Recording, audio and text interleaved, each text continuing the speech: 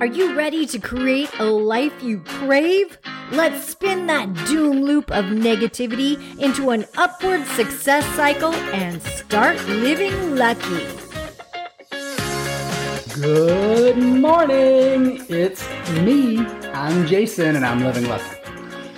Well, it's actually just going to be me this morning because Janet is not feeling well. So I'm going to take the helm and see where we can go this morning. And it's time to know thyself. Earlier, it was last week, I think I was talking about Socrates with someone in the chat and the Socratic method of questioning. And it got me to thinking that that's really kind of where our journey started. So if you're here this morning, let me know you're here. Hit the like button. Hey, David, good morning. Thanks for joining. But that's a lot of times for me, I was always worried about not having the answers, not being able to be the person I thought I needed to be when I went outside or went into the world. Hey, Sheila. I know, right? She's just not feeling well. But what I didn't realize is I just didn't have I didn't know what to ask. Have you ever felt, I don't know what I don't know? Or you're starting a new project, you're starting something new, and sometimes you're just like, I just don't know what I don't know. So I don't know what questions to ask. And I found myself in that situation a lot. So what I would do is kind of withdraw and try to figure things out a lot on my own. And I was in a mastermind yesterday or a Zoom group, and someone posed the question that people only have two problems. One is that they act without thinking, or they think without acting. So there was no action. And I posed the hypothesis that it might be possible that people just don't know who they are, or they don't dive into themselves because they think they know themselves so well just by proximity of being with themselves all the time. But it wasn't, hey, Julien, it wasn't really until I started digging into myself and learning about why I do a lot of the things that I do that made me understand, okay, these are some little tiny areas that I can make some huge improvements. And there's nothing wrong with who I am or where I am or what I'm doing. It's just, these are some of the habits that I've picked up and made me feel safe. I don't know if that resonates with anyone or if you can relate, but that kind of took me on and Jana on a journey. And hers is a little bit different. We all have different journeys, right? But when we get into that, a little bit of self-awareness, and sometimes we have those glimpses of self-awarenesses.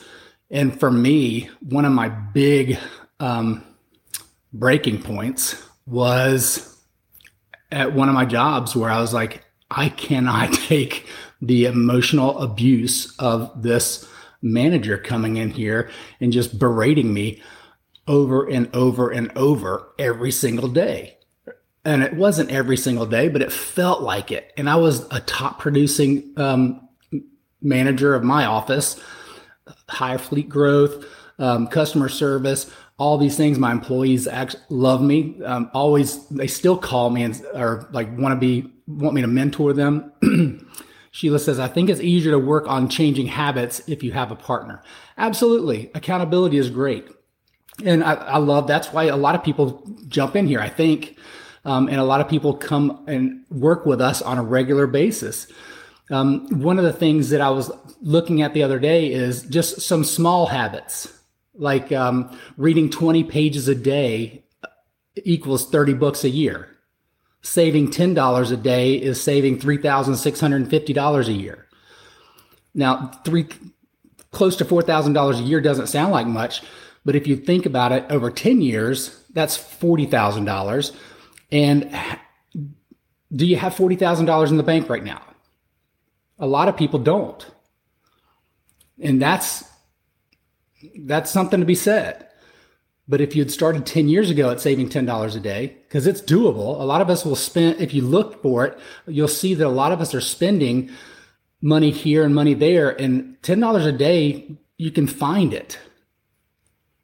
You can find $70 a week. A lot of times it is frivolously spent. Walking a mile a day is 365 miles a year. growing 1% better a day is 37 times better a year. Those are little changes. And if you're reading 20% a day, that's going to make you 1% better. And you can listen to that on Audible or listen to it on YouTube while you're walking that mile a day. That's covering two things at once. So it's not adding time to your day, and you're not spending money at the time, so you're saving. Just little tiny things. And those are great. So we're reading this book right now, and Enneagrams, that's the road back to you. Jan and I mentioned it earlier in the week. It's all about understanding ourselves and recognizing that we just have different communication styles. There's reasons that we act a certain way. It's really about just getting to know ourselves better. Hey, if you're in the chat, just put your favorite emoji or something in there. Let me know that you're here. I don't want to feel like I'm alone in this. Maybe I'm the only person that ever feels like this. Sheila says, I don't go anywhere. I don't eat out. Finally got my hair cut after a year and a half. Call me cheap. Call you frugal, call you saving, call you knowing what your dream is and doing things that are intentional towards it. Because I see that, Sheila, and you have made those steps.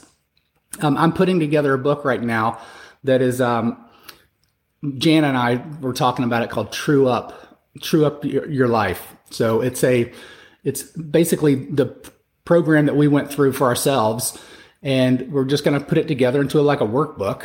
And that way other people can kind of follow that process if they want. Thanks, David. I love it. Hey, Marilyn and Sheila, I love the dancing cats. So if anybody wants to just say, hey, I want to make some intentional steps towards improving it, but I don't want to get a coach right now. Whatever the reason is. I fought getting a coach for years. I fought community groups for years because I wanted to do it all myself. There's a specific time for people to make that switch. I get it. I didn't see exponential growth in myself until I got my first coach, and I went all in, and Jan and I both went all in. We needed to. We needed to see big changes in our lives, and it made big changes. So that was for us. I get it. Hey, Jeff, good morning. But it is what it is. So that's it. But know thyself. And a lot of times we think we know ourselves. But I remember the 7-year-old me, the 5-year-old me that wanted to help everyone, that wanted to have fun, wanted to laugh, wanted to play. And then I also remember the 19-year-old me that was angry all the time. And that felt like he had been laughed at for trying to help people and laughed at for trying to make people smile. And then I remember the 25-year-old me that was trying to change the world and make it safe and felt helpless. But then I remember the 28-year-old me that was in Orlando selling and giving solutions to the world. And that became a very lucrative path for me, because I was actually able to provide solutions and do it in a very fluid and easy way that wasn't high pressure. It was, how can I help get compensated, and what's the real solution that you need? Not to what's a solution that I want you to have. I don't know if that makes sense, but how many times have you walked in someplace and someone wants you to buy what they're selling, but all you need is the solution to your problem? Hey, Kathy. And Lisa, good morning. Right, Lisa. Lisa says, I'm 64 and just now learning about myself. A, it's never too late.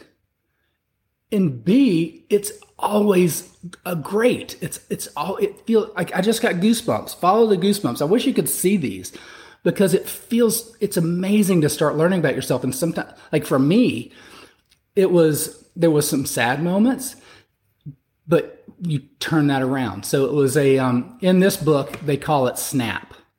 Jana and I, when we started learning all these things, we were like, what is this? What is the process that we're using to correct some of our behaviors? And what we came up with was Spin Positive, which was stop, become aware of what we're feeling, because a lot of times we go through life and we're kind of numb, right? We just react. Something happens and we're reacting because it's subconscious. We're just on autopilot of usually it's fear-based for me. And I'm thinking something like that happened in the past. This feels like something similar to that. And it's probably going to result in a situation similar. And I don't want to feel that in my heart, but I'm numb to that. I've got these walls up. So I'm going to avoid it and react in a specific way that moves me away from that situation. A lot of times that was humor-based. And you'll see that all the time. I mean, I still don't really like conflict and things like that, but I will get into it. But so we stop, we become aware of what we're feeling. And Jana taught me so much about feelings and just kind of touching base with being able to share what I'm feeling and name the feeling. Because if you don't know what you're fighting, if you don't know what you're using, you can't do anything with it. But then what's it telling you? And then what's the next best thing that you can do with it to move towards your goal, to move in a positive direction? So we called it spin positive. So instead of reacting in a negative fashion or holding ourselves back, how can we spin forward towards where we want to go? And in this book, they call it SNAP, which is, we just started reading this last week. We've read the whole thing, 20 pages a day. I'll get you through the book in a week almost. But it's stop, notice, ask, and then pivot, like Ross from Friends. Pivot! But it's pretty much the same thing. So these tools are being recognized by people all throughout the industry of becoming aware, asking ourselves the empowering questions instead of the disempowering questions, because so often we get caught up in this mind trap and these thought worms that lead us into decay and hurt and fear, sadness, guilt, shame, all these emotions that aren't bad, but we're not listening to what they're telling us and what the real thing is behind it. And that holds us back where we could use it to spin positive and to lead us towards something. And to kind of just make a small, tiny tweak correction. It's kind of like static on a radio dial, right? Just turn the knob a hair and things come in crystal clear. And that's all. So that 1% shift can change everything. And I'm hoping that's what this workbook will do for a lot of people. And that's it. So, hey, Marilyn, good morning. The other day you asked if I was a leader. I consider myself a leader because I'm always doing big things intellectually. I love it. I love it. Laughter is the best medicine. Laughter is healing medicine. Hey, Patrick, good morning. Hey, thank you all for being here. I hope that you will hit the like button to show Jana that I gave it my best today. Hit the share button if that's in your heart and get this out to some of your people. I'm lobbying for moving this over to YouTube. So sorry about that, Facebook. I know that you love hearing that on your platform, but I think that it might be about time to change venues. But I love you guys so much. Thank you for being here. I've gone over, so I'll get some flack about that. Hey, Brenda. Brenda says, I always try not to react immediately to some situations because it feels best not to act in the moment because my thoughts are at the moment, maybe leaning to the negative. How often do we do that? And you see a lot of people that are very quick to react. And then you see some people are like, all right, I need an answer. And I was always that guy. I was like, come on, what is it? Let's go. And I realize now that I'm the guy too that says, hey, if I react quickly, like I used to be, because I was a hothead, let's just kind of process for a minute or a second. And the more you take time to spin positive, it becomes instinctual and it cuts that work time down. It's like tying your shoes. When you're 2 years old or 3 years old, whenever kids learn to tie shoes, we don't have kids, but it takes them a long time, right? You're like, okay, we're running late. Mama's going to tie your shoes now. But when you have time, you're like, okay, let's practice tying your shoes. And 30 minutes later, the shoes are tied and the knots loose and all that. But when you're spinning positive and you're doing it on a conscious level daily, that becomes instinctual. And now you have a process that every time one of those negative thought worms comes in your head, you can catch it before it starts decaying the rest of your time. And it's not 30 minutes later, an hour later, a week later that you're still living in that pattern. And you're going, what happened to the last week? I'm so negative about something that someone said at a breakfast meeting or at Thanksgiving back in November, and I haven't moved on with my life. And that's a shame, because that happens to a lot of us. Diane says, especially when my kids were younger, I never met out punishment until I had time to stop, think about it. That way I knew I wasn't just reacting. Yeah, emotional punishment. And a lot of times, how many times do we give emotional punishment to the people that we love the most? Our people we're in a relationship with, people that are our friends. And it's just because when love is involved, it's a higher emotional field. And so we're more attached to it.